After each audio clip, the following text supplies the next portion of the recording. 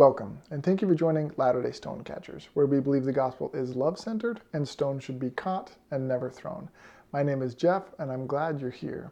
If you haven't already, I'd recommend you go back and listen to or watch the previous episode where we talk about Romans chapters 1 through 6, because today we're going to talk about the rest of Paul's letter to the Romans, chapters 7 through the end.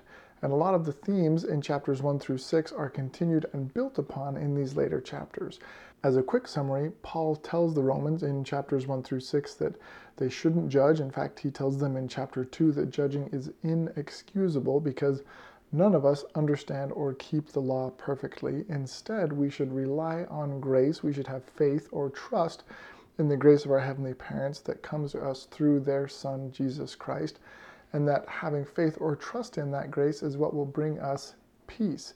And when we do that, he teaches in chapter 6 that we will walk with a newness of life. And he tells them in chapter 6 also that they are no longer under the law, but are under grace. And this is sort of where we pick up in chapters 7 through the end. Paul continues on some of these same themes when he tells them in chapter 7, verse 4, "Wherefore, my brethren, ye also are become dead to the law by the body of Christ." And he tells them in verse 6, "But now we are delivered from the law, that being dead wherein we were held, that we should serve in newness of spirit, and not in the oldness of the letter." So he's continuing this theme of walking in a newness of life, or as he says here, serving in a newness of spirit. When we recognize that keeping the law isn't something that we have to do in order to earn grace or earn a place back in our Heavenly Parents' presence, that gives us a newness of life. We realize that our Heavenly Parents' grace is there for us and that it's also there for everybody else. And that will impact every interaction we have with other people. We literally walk with a newness of life and serve in a newness of spirit, rather than, as it says in verse 6, in the oldness of the letter. I love chapter 8, verse 1, where it says, "There is therefore now no condemnation to them which are in Christ Jesus, who walk not after the flesh, but after the Spirit." That, of course, reminds me of John chapter 3, verses 16 and 17, where Jesus tells Nicodemus, "For God so loved the world that he gave his only begotten Son, that whosoever believeth in him should not perish, but have everlasting life." This is the part that it reminded me of. "For God sent not his Son into the world to condemn the world, but that the world through him might be saved." So just like Paul says in chapter 8, verse 1, that there is now no condemnation to them which are in Christ Jesus, that's exactly what Jesus was telling Nicodemus in the book of John, that he was not sent into the world to condemn the world, but rather to save the world. So once we recognize, have faith in, and trust in the grace of our Heavenly Parents for us and for everyone around us, there is no condemnation. I love the way that Adam Miller paraphrased these verses in his book, Grace is Not God's Backup Plan. Let me read from that really quick. He says this, "Through Jesus, God has done what the law on its own could never do. Because the law was given for the sake of grace, only God's grace can fulfill the law. It's delusional to think that keeping the law, even keeping the law perfectly, could ever fulfill the law. The whole law points to Jesus. So God gave his own Son. He offered him up as a sacrifice. Jesus walked among us as flesh and blood, and, as flesh, exposed the truth about sin and its abuse of the law. Extending God's grace, Jesus made it possible for the law to be fulfilled. He made it possible for spirit to manifest in our own weak flesh. Grace isn't God's backup plan in case we can't keep the law. Grace was, from the beginning, the whole point of the law and the only way to fulfill it." As Adam Miller said, grace is not God's backup plan. To me, that's what this entire letter to the Romans is about. In verse 15 of chapter 8, it says this, "For ye have not received the spirit of bondage again to fear, but ye have received the spirit of adoption, whereby we cry, Abba, Father. The Spirit itself beareth witness with our spirit that we are the children of God. And if children, then heirs, heirs of God and joint heirs with Christ, if so be that we suffer with him, that we may be also glorified together." I love that imagery in verse 15. We haven't received the spirit of bondage again to fear. Instead, we have received the spirit of adoption.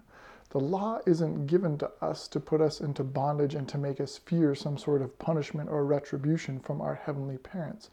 Instead, we have received a spirit of adoption, or we should know that we are children of our heavenly parents. And if we're their children, we are heirs, joint heirs with Christ, to return to live with them and to be glorified with them. As Paul stated earlier, we are not under the law, we are under grace. So we shouldn't fear, we shouldn't be filled with anxiety about whether or not we'll keep the law perfectly or even good enough to be considered acceptable to them. We haven't received the spirit of bondage, again, to fear. Instead, we have received the spirit of adoption, or the knowledge that we are children of our heavenly parents. I do think this part in verse 17 is important. It says that we're joint heirs with Christ, if so be that we suffer with him. As I think about what that might mean, to suffer with him, I think about the type of suffering that he endured that we can as well. None of us can match the ultimate sacrifice that he made as the only begotten Son of our heavenly parents. But as we look at the way that he lived his life and what brought suffering to his life, what is it that comes to mind? What comes to my mind is realizing that in every situation that he was in, he looked for those who had been left behind or marginalized or told that they were unworthy or unclean or unfit to be able to worship in the temple or to receive a healing blessing. He looked for them, and then he loved them and blessed them. He spent time with them. He defended them. He healed them. And in doing those things, he was rejected. He suffered. Those of the religious institution did not like who Jesus Christ was including and embracing and empowering. They seemed to like keeping things in nice, neat little boxes of clean and unclean, worthy and unworthy, Jew and Gentile, those who can worship in the temple and those who cannot, those who are considered to be keeping all the laws of Torah and those who are not. Jesus Christ broke all of those boxes and walls and showed us that what we should do is love, minister to, empower, include, uplift everyone. And the suffering that he endured came because of that work. His suffering came because he included those that people in the religious institution thought should not be included. So when Paul tells us here that we are joint heirs with Christ if we suffer with him, that's what comes to my mind. Not that we somehow need to atone for our own sins, but that we need to minister to, include, empower, love, and uplift those who are marginalized, those who are left behind, and those who the religious institution may look at as unclean or unworthy. And in doing that, we will no doubt endure suffering, but we must suffer with him in order to be joint heirs with him, in order to be glorified together. We need to be willing to extend mercy the way that he did if we are going to be joint heirs with him. I saw a wonderful post on social media that I think sums this up perfectly. We need to be willing to be rejected for who we include rather than being included for who we reject. If we go further in chapter 8, I love verse 31. What shall we say to these things? If God be for us, who can be against us? That verse reminds me that if our heavenly parents want something for us, that there is literally nothing that can get in their way. There is nothing that can stand between them and what they want for us. If God be for us, if they be for us, then nobody can stand against us. And they will always be for us. Our heavenly parents will always want us to feel their love. They will always want us to return and live with them. They will always be for us, which means that nothing can ever stand against us. There's nothing that we can do or that others can do to us that would ever remove or diminish the love that our heavenly parents have for us. It is absolutely infinite, which is exactly what Paul teaches next. He says in verse 34, "Who is he that condemns, or who could possibly condemn you? Because it is Christ that died, yea, rather that is risen again, who is even at the right hand of God, who also maketh intercession for us." Paul's hammering home this point that nobody can condemn us because Christ, the Messiah, the Anointed One, is on the right hand of God and is pleading for us. So while we will most definitely encounter people in this life who condemn us for things that they don't understand, or potentially even mistakes that we have made, maybe we even condemn ourselves at times because we're often hardest on ourselves. Paul is reminding the Romans and us here that we shouldn't worry about anybody who condemns us because Jesus Christ and our heavenly parents are for us. They want us to be with them. They want us to feel their love. They want us to know that we are absolutely worthy and of infinite worth. And if they want those things, then nothing can stand in their way. And now I'm going to read verses 35 through 39 from a different translation because I think it just reads a little bit better. If you don't have a different translation of the Bible, I highly recommend it. It makes these epistles and everything else just so much easier to read. Starting verse 35, it says, "Who will separate us from the love of Christ? Will hardship or distress or persecution or famine or nakedness or peril or sword? No, in all these things we are more than conquerors through him who loved us. For I am convinced that neither death, nor life, nor angels, nor rulers, nor things present, nor things to come, nor powers, nor height, nor depth, nor anything else in all creation will be able to separate us from the love of God in Christ Jesus our Lord." That is such a powerful passage that tells us that there is nothing that can separate us from the love of God in Christ Jesus our Lord. That phrase in verse 37 is a little bit interesting where it says we are more than conquerors. What it's essentially getting at is that we are more than victorious, or we are overwhelmingly victorious. What I think of when I read that is that God's love and mercy and grace for us is so massive and so infinite that it doesn't matter what we have done or others think we have done, or what others or ourselves may be condemning us for. It doesn't matter what to use the words of Paul, hardship, distress, persecution, height or depth, or anything else in all creation that we think might be separating us from the love of God. It is so big and so infinite that it will overcome absolutely everything, and not just barely. It won't be just enough. It will be so overwhelmingly victorious. God's love is so much bigger than anything else that we could ever do, or anything else that might ever try to separate us from that love. I think, unfortunately, in our church, sometimes we present the idea of our Heavenly Parents' love as being conditional or limited, or something that grows as we keep certain commandments or make certain covenants or do other good things. And while those things might help us to feel closer to our Heavenly Parents and might help us to feel their love more fully, there is nothing in those things that we do that makes them love us more, and there's nothing that we can do that would make them to love us less.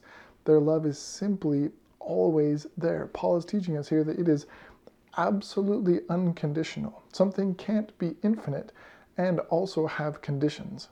That would be, by definition, not infinite. Paul is telling us here that there is nothing that can separate us from the love our Heavenly Parents have for us.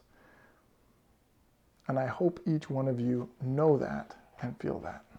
All right, let's jump to Romans chapter 10.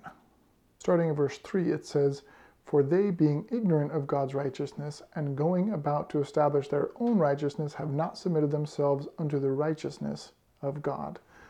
For Christ is the end of the law for righteousness to every one that believeth." Again, I think the King James there is a little bit confusing, so I love this translation that I'll read. It's from verses 2 through 4 from the Contemporary English Version. It says this, "I know they love God, but they don't understand what makes people acceptable to Him. So they refuse to trust God, and they try to be acceptable by obeying the law. But Christ makes the law no longer necessary for those who become acceptable to God by faith." That translation makes it so much clearer what these verses are getting at. We refuse to trust God, and we try to be acceptable to God by obeying the law. We've misunderstood the reason for which the law was given. The law wasn't given as requirements that we need to fulfill before we will be acceptable to or loved by our heavenly parents. As it says in verse 4, Christ makes the law no longer necessary for those who become acceptable to God by faith. We need to trust or have faith in the grace and mercy of our heavenly parents and realize that we don't become more loved or accepted by our heavenly parents because of the things that we do. We are already loved. We are already accepted. Yes, we can do more to show that love with those around them, but we need to know that we are already loved and accepted. And when we know that and feel that, there's almost nothing we can do to hold ourselves back from sharing that and telling that to those around us, that they are also loved and accepted. Verse 12 of this same chapter says, "For there is no difference between the Jew and the Greek, for the same Lord over all is rich unto all that call upon him. For whosoever shall call upon the name of the Lord shall be saved." Paul's telling us that there's no difference between Jews who keep the law and Greeks who have not grown up keeping the law, that all are saved, anybody who calls on him. Where it says that the Lord over all is rich unto them that call on him, it means that the Lord is generous to all who call on him. Getting back to that same idea of being more than conquerors, it won't be just enough to help us to return to their presence. God isn't just filling whatever the gap is between whatever we're able to do and how good we actually need to be able to return to their presence. Their grace and mercy is more than enough, and they will be generous with it, so that each and all, Jews and Greeks, there is no difference, can return to their presence. Our Heavenly Parents' grace and mercy is for everybody, not just a select few who understand and keep the law in a certain way. Let's jump over to chapter 11, verse 32. The KJV says, "For God hath concluded them all in belief, that he might have mercy upon all." Again, the KJV doesn't really do it justice here, so let me share this translation, the Majority Standard Bible. "For God has consigned everyone to disobedience, so that he may have mercy on everyone." This sounds a little bit strange, and what it seems to be saying is that a test was given to everybody so that it's so hard nobody could pass. And to be honest, that feels a little bit messed up. Why would God do that? Why would God give a law that nobody can keep? Why, as it says in this verse, would he conclude them all in unbelief? That's what the KJV says, or this other translation, consign everyone to disobedience. Why would that happen? While I'm still thinking about and pondering about that myself, it makes me think maybe the point of the law isn't for us to see how well we can conform ourselves to be in accordance with it, and can we do a better job than other people. But perhaps the point of the law is that none of us will be able to keep it, and so what we're down here to learn is to love, bless, lift, and celebrate the lives of other people, even when they don't conform to the law as we understand it. And that while we may feel like we know what our Heavenly Parents want us to do in our lives, that may not necessarily match up with what they want somebody else to do in their own life. And this life is for us to learn how to be together, rejoice together, despite our differences in how we live, love, and believe. And I think Paul tells us how to do that in the next chapter, which in some places really reminds me of the baptismal covenants that are listed in Mosiah chapter 18. But we'll get to that in a minute. In chapter 12, verse 1, it says, "I beseech you therefore, brethren, by the mercies of God, that ye present your bodies a living sacrifice, holy, acceptable unto God, which is your reasonable service." I think for a long time I understood that verse to mean, because God has had mercy on you, you need to make sure that you do everything you can to conform to the law, what we were just talking about, so that you are showing God that you're grateful for that mercy and really so that you can become quote unquote worthy of that mercy, which of course isn't the point, as we've been talking about. I really like the way that Adam Miller paraphrased this, that we should worship God by answering his gift with a gift of your own. In other words, because mercy is being extended to us, we should then extend that mercy to others. Not because we're in some sort of a higher position or better understanding, but instead we need to admit that we aren't in a higher position or a better understanding of the law or our heavenly parents or anything else. We have our current imperfect understanding of what we think our heavenly parents want us to do, and our heavenly parents are granting us mercy as we try to follow that as best we can. We should recognize that they will also grant that mercy to everybody else in their imperfect understanding of what their heavenly parents want from them.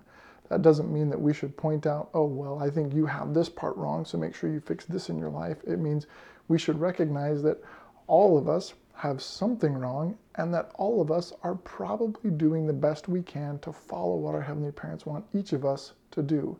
We should extend grace and mercy to all as they are working through their own path back to their heavenly parents, just as our heavenly parents do for us.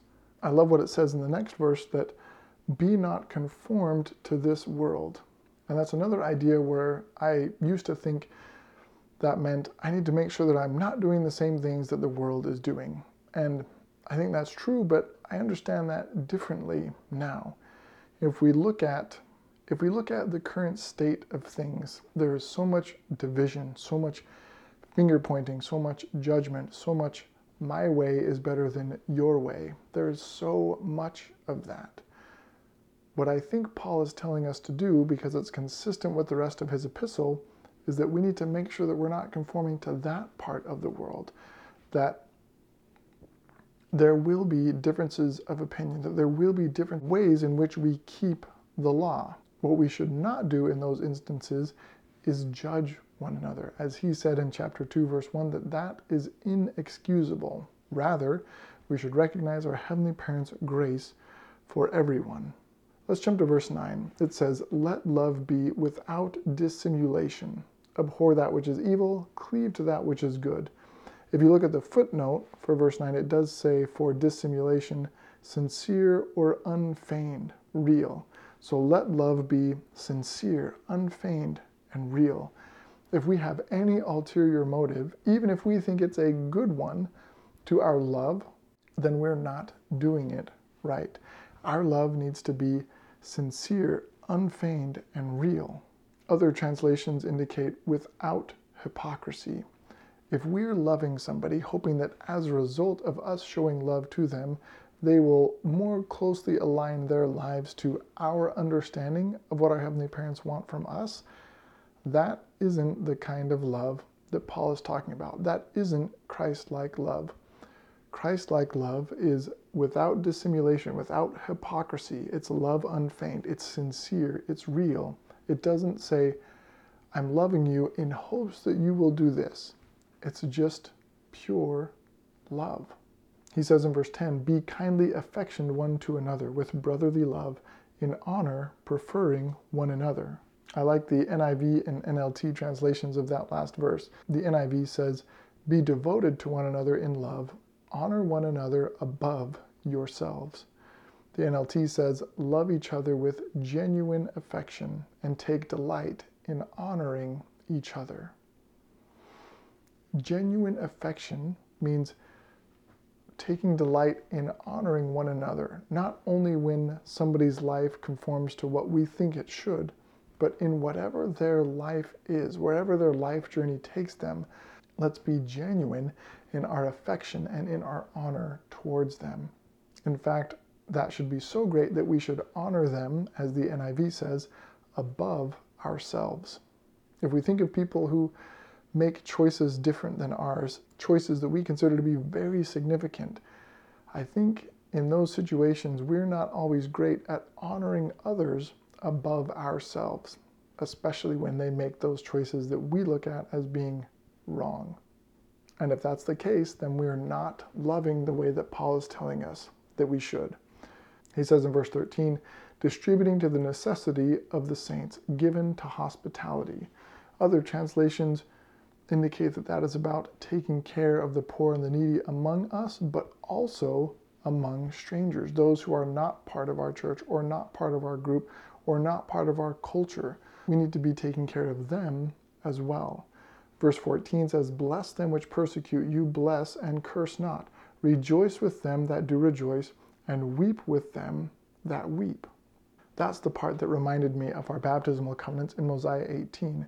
"Mourn with those that mourn, and comfort those that stand in need of comfort, and bear one another's burdens, that they may be light." Paul says it this way, "Rejoice with them that do rejoice, and weep with them that weep." Again, it's important to point out that it doesn't say rejoice with them that do rejoice if they're rejoicing in something that you think is right or you think is truth. It's simply saying rejoice with them that do rejoice, and weep with them that weep. There are no qualifiers there. Only weep with them in certain circumstances, or if they have only made certain choices. Rejoice with them that do rejoice, and weep with them that weep. I love the next verse, verse 16. "Be of the same mind one toward another. Mind not high things, but condescend to men of low estate. Be not wise in your own conceits." That word condescend has a real negative connotation now. A few other translations read that same verse this way: "Live in harmony with one another. Do not be proud, but be willing to associate with people of low position. Do not be conceited." Here's another translation: "Live in harmony with each other. Don't be too proud to enjoy the company of ordinary people, and don't think you know it all."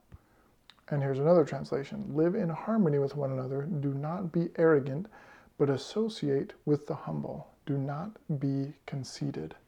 In other words, we need to look at everybody the same. We need to not think that there are levels of higher or lower in any sort of status, because there just aren't. Everyone is a child of heavenly parents. This is a hard thing for us to think about in our world that is so hierarchical and in so many different ways puts people on different levels. But Paul is telling us, consistent with the teachings of Jesus Christ, that we need to completely forget all of those hierarchical teachings. There is no higher or lower or greater or lesser.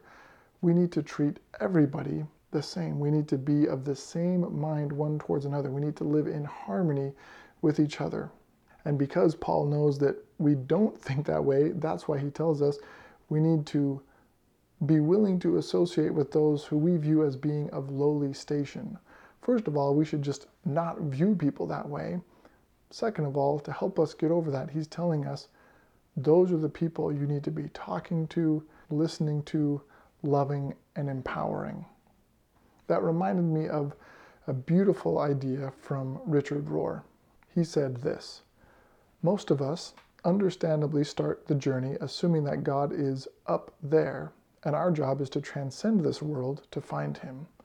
We spend so much time trying to get up there, we miss that God's big leap in Jesus was to come down here. So much of our worship and religious effort is the spiritual equivalent of trying to go up what has become the down escalator. I suspect that the up there mentality is the way most people's spiritual search has to start. But once the real inner journey begins, once you come to know that in Christ God is forever overcoming the gap between human and divine, the Christian path becomes less about climbing and performance and more about descending, letting go, and unlearning. Knowing and loving Jesus is largely about becoming fully human, wounds and all, instead of ascending spiritually or thinking we can remain unwounded." As I said, that was from Richard Rohr in his book, The Universal Christ. And that's a beautiful reminder that too often we think about church or religion as some sort of celestial ladder that we climb in order to return to our Heavenly Parents' presence. But that shouldn't be what religion or a belief in Jesus Christ is about at all. Instead, we should be climbing down whatever ladders we think exist, because in reality there are none, and ministering to, lifting up, loving, listening to, empowering, and including those who others may view as being lowly or less than or anything else. Those things are not true. They definitely are not less than, but too often in society and even the church, we view other people that way. And our job is to be with and love them. Verses 20 and 21, Paul says, "Therefore, if thine enemy hunger, feed him. If he thirst, give him drink." And then I'll be honest, I don't really agree with the rest of Paul on this verse. This is what he says, "For in so doing thou shalt heap coals of fire on his head." Clearly, Paul has already forgotten what he wrote just 10 verses earlier when he said, "Let love be without hypocrisy," or "let it be sincere and unfeigned and real." We should not give our hungry enemies food or our thirsty enemies drink so that we can heap coals of fire on their head. That feels like a really odd thing to say, and I honestly just don't agree with it. What Paul says next is, "Be not overcome of evil, but overcome evil with good." If we think that in being kind to our enemies, we're heaping coals or some sort of punishment on their head, then we need to take a second look at our motivations and whether or not our life is aligning with our Savior Jesus Christ. Verse 21 says, "Be not overcome of evil, but overcome evil with good." And that verse reminded me of some things shared in Adam Miller's book, Original Grace, about good and evil. This is what he said: "Justice isn't the work of doing evil to people. Justice is the work of saving people from evil, saving them from both the evil they suffer and the evil they do. It's the work of making bad people good and good people better. The logic of justice isn't good for good and evil for evil. The logic of justice is good for good and good for evil." End of quote. So often we think about justice as the idea of you do something bad happens to you. You do something good happens to you. But that's not the way that God approaches justice. And he's telling us here, Paul is telling us here, that that's not how we should approach it either, that we do not overcome evil with evil. Instead, we should overcome evil with good. We respond to evil with good. We respond to something bad with something good. In fact, Jesus taught in the Sermon on the Mount that that's exactly what we should do, and that that's what God does as well. If we turn to Matthew chapter 5, verse 44, I think, Jesus says this: "But I say unto you, love your enemies, bless them that curse you, do good to them that hate you, and pray for them which despitefully use you and persecute you." I'll interject there that Jesus did not say that in doing so we would heap coals upon their head. Jesus says this next: "That ye may be the children of your Father which is in heaven. For he maketh his sun to rise on the evil and on the good, and sendeth rain on the just and the unjust. For if ye love them which love you, what reward have ye? Do not even the publicans the same? And if ye salute your brethren only, what do ye more than others? Do not even the publicans so? Be ye therefore perfect, even as your Father which is in heaven is perfect." Adam Miller said about these verses, "In Jesus' hands, the logic of the law is clear. Not good for good and evil for evil, but good for good and good for evil. And what's more, returning good for evil is not here positioned as an act of mercy that counterbalances justice. Rather, returning good for evil is justice. Returning good for evil is how you fulfill the law." And that is exactly what Paul says in chapter 13, the next chapter of his letter to the Romans, that this is how we fulfill the law.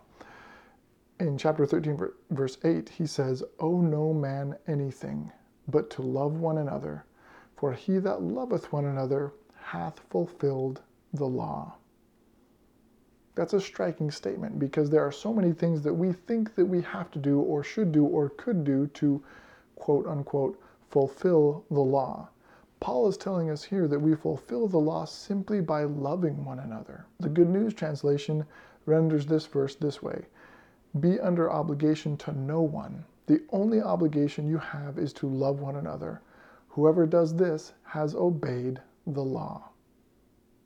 We fulfill the law. We can only fulfill the law by loving one another. We can never fulfill the law in any other way. None of us can be perfect in making our lives conform to our understanding of the law. Even if we could do that, we would have to admit that our understanding of the law is imperfect, and therefore there's no way that we have perfectly conformed our lives to our Heavenly Parent's law. But here, Paul's telling us that we don't need to do that. Instead, we fulfill the law by loving those around us. That is how we fulfill the law. Another translation says it this way: "Owe nothing to anyone except mutual love, for he who loves his fellow man has satisfied the demands of the law." It's unfortunate, but I've heard this approach to the gospel, or living in accordance with our Heavenly Parent's law, being mocked sometimes about, "Oh, you just think that the gospel is about being nice to each other. My truth is that I'm just nice to other people, and then I know that God will be happy with me."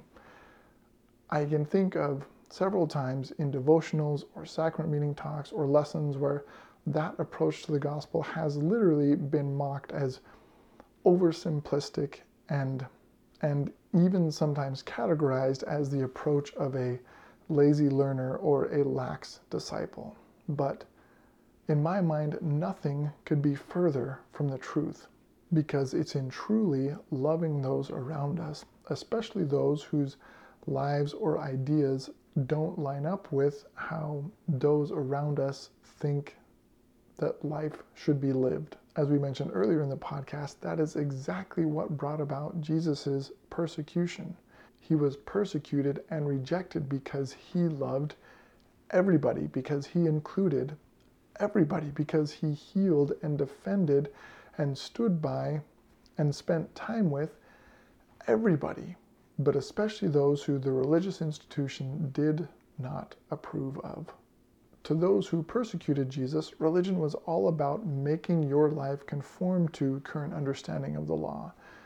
Jesus' approach and what he wants us to do, and what we covenant to do when we take his name upon us, is to love everybody, especially those who have been rejected and left behind by the religious institution. Think about it. What's easier, going to church to fulfill a commandment, or going to love those who feel unloved by making space for, speaking on behalf of, and even defending those who are marginalized or misunderstood?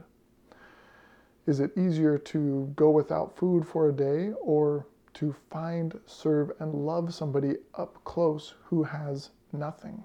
Is it easier to go about our lives worrying only about whether or not what we are doing is in alignment with how we understand God's commandments, or to look for people around us who need love?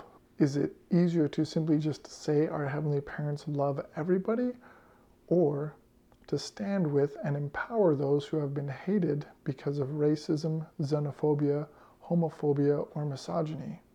Fulfilling the law by loving everyone around us is not a cop-out, is not the easy way out. It is literally what brought about Jesus Christ's persecution and crucifixion. He loved everybody. He included everybody. He wasn't hated because he kept the commandments. He was hated because of the way he loved those who didn't. Love doesn't mean trying to get everybody to believe in God the same way that you do. Love means celebrating, being with, empowering others even when they don't believe God in the same way that you do. And that is the only way that we can fulfill the law. I'm reminded of the 2 times that Jesus Christ was asked a very specific question of how do we obtain eternal life? In one instance, he responded that we should love God and love our neighbor, and then the questioner came back with another question and said, "Who is my neighbor?" That's when Jesus shared the parable of the Good Samaritan. It's important to note that the ideal that we should strive for in that parable was a Samaritan, somebody considered unworthy of temple worship, somebody hated by the religion that Jesus Christ belonged to, Judaism. Yet that was the ideal that we should strive for. It wasn't about making our lives conform to the law. It was about loving those around us who looked at things differently than we do. The other time Jesus Christ was asked this question was by the rich young ruler. And Jesus Christ, in the Matthew version, first responds to keep the commandments. The young ruler comes back and says, "Which commandments?" Jesus responds by listing 6 of the 10 commandments, only those that have to do with how we treat other people, Jesus didn't include any of the 10 commandments that have to do with how we worship or our relationship with our heavenly parents. And then he adds, thou shalt love thy neighbor as thyself. The rich young ruler does respond and say, I've done all these things already, what lack I yet? And Jesus Christ tells him to sell all he has and give it to the poor. The answer that's consistent in these stories is to love your neighbor as yourself. It has nothing to do with how you understand or worship God or make your life conform to your understanding of God's law. It has everything to do with how you treat people around you. It is in loving one another that we fulfill the law. That is the only way that we can fulfill the law. And it has that same phrase in verse 9 of chapter 13. Thou shalt love thy neighbor as thyself. Love worketh no ill to his neighbor. Therefore, love is the fulfilling of the law. Paul tells us again there, love is how we fulfill the law. All right, let's get to Romans chapter 14. This is one of my favorite chapters in all of Scripture. Paul so far has really taught some pretty big idea concepts. Don't judge, love your neighbor as yourself, love is how you fulfill the law. These are ideas that can then get a little bit messy in application, but Paul talks about some real serious issues, contentious issues that they were having in this day. He talks about the day of the week on which to worship and dietary restrictions. Let's start in verse 1. He says, him that is weak in faith receive ye, but not to doubtful disputations, for one believeth that he may eat all things, another who is weak eateth herbs. So Paul is being a little bit unkind here, at least based on this translation, and referring to those who are still subjecting themselves to the dietary restrictions as weak. He's saying that no matter whether we eat everything or think we should only eat herbs, we shouldn't let that bring us to disputation. In fact, in verse 3 he says, let not him that eateth despise him that eateth not, and let not him which eateth not, and let not him which eateth not judge him that eateth, for God hath received him. Who art thou that judgest another man's servant? To his own master he standeth or falleth, yea, he shall be holden up, for God is able to make him stand. No matter what your understanding of the law is, you shouldn't judge what somebody else's understanding is. And then in verse 5 he talks about the next issue. One man esteemeth one day above another, another esteemeth every day alike. Let every man be fully persuaded in his own mind. I love that phrase. Let every man be fully persuaded in his own mind. If you think there's a day of the week that's more special than others, great. If you think all days of the week are the same, great. Be fully persuaded in your own mind and don't judge somebody else for their understanding. Verse 10 says this, but why dost thou judge thy brother? Why dost thou set at naught thy brother? For we shall all stand before the judgment seat of Christ. Paul's saying, how could we possibly judge? Remember, I keep referring to it, but in chapter 2, verse 1, he says, judging another person based on your understanding of the law is absolutely inexcusable. This reminded me of a great talk that President Uchtdorf gave several years ago when he was in the first presidency. In this general conference talk, under the heading, The Bottom Line, this is what he says. This topic of judging others could actually be taught in a 2-word sermon. When it comes to hating, gossiping, ignoring, ridiculing, holding grudges, or wanting to cause harm, please apply the following. Stop it. It's that simple. We simply have to stop judging others and replace judgmental thoughts and feelings with a heart full of love for God and his children. God is our Father. We are his children. We are all brothers and sisters. I don't know exactly how to articulate this point of not judging others with sufficient eloquence, passion, and persuasion to make it stick. I can quote scripture, I can try to expound doctrine, I will even quote a bumper sticker I recently saw. It was attached to the back of a car whose driver appeared to be a little rough around the edges, but the words on the sticker taught an insightful lesson. It read, "Don't judge me because I sin differently than you do." We must recognize that we are all imperfect, that we are beggars before God. Haven't we all at one time or another meekly approached the mercy seat and pleaded for grace? Haven't we wished with all the energy of our souls for mercy, to be forgiven for the mistakes we have made and the sins we have committed? Because we all depend on the mercy of God. how can we deny to others any measure of the grace we so desperately desire for ourselves? My beloved brothers and sisters, should we not forgive as we wish to be forgiven? That lines up perfectly with what Paul is teaching here. Why do we judge? If we're judging, we need to stop it. As President Uchtdorf says, that is the bottom line. I love verses 14 through 17 of this same chapter. Paul says, I know and am persuaded by the Lord Jesus that there is nothing unclean of itself. But to him that esteemeth anything to be unclean, to him it is unclean. That goes back to what Paul was saying earlier. Be fully persuaded in your own mind. If you think something is unclean, then to you it's unclean. But if thy brother be grieved with thy meat, now walkest thou not charitably. Destroy not him with meat for whom Christ died. Let not then your good be evil spoken of.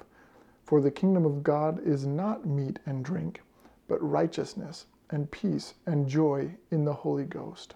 The kingdom of God is not all about who's keeping which laws which way. The kingdom of God is about righteousness, or in other translations, justice, and peace and joy. That's what the kingdom of God is about. The kingdom of God isn't about making sure other people are following the commandments in the exact same way that you are. It's about doing things that bring justice, peace, and joy to everybody. I love the way that Brian McLaren talked about these verses in his book, A New Kind of Christianity. So I'm going to read a little bit from, this is page 155 of his book. Brian says this, having emphasized the importance of love, Paul gets down to grassroots contemporary issues that put love to the test and that can easily alienate and divide Jews and Gentiles. Dietary scruples, holy day practices, and so on. Paul's message is not new or unique. It's exactly the message of Jesus. Don't judge one another. On these controversial matters, he says individuals should do two things. First, be convinced in their own mind, and second, keep their convictions to themselves. What they do regarding disputable matters is important because it expresses their devotion to the Lord. But what they do is not relevant to what others do as their expression of devotion to the Lord. The kingdom of God, Paul mentions it explicitly now, will not be a community of uniform policies and practices. Only one policy will be universal: love. What a perfect description and summary of Paul's teaching in this Romans chapter 14. Honestly, one of my favorite chapters in all of Scripture. Paul goes on in chapter 15, and we'll end with this. In verse 7 it says, wherefore receive ye one another as Christ also received us. What a perfect summary of what Paul has taught throughout this entire epistle. That we should receive others as Jesus Christ has received us. If we think about how Jesus Christ received people during his mortal ministry, he received them as they were. He didn't ask about their worthiness, what laws they were keeping or weren't keeping, how much they had donated to the temple treasury, whether they'd eaten the wrong things or eaten with Gentiles or participated in the right rituals. All he asked about is if they believed. And even then, when there were those who said that they believed but also had unbelief, he still performed miracles. That is how Jesus Christ receives us. He receives us as we are today in this moment, and he receives us with perfect love. Because as it says in 1 John, God is love. And if we are Jesus Christ's disciples, we should also be perfect love no matter the circumstances.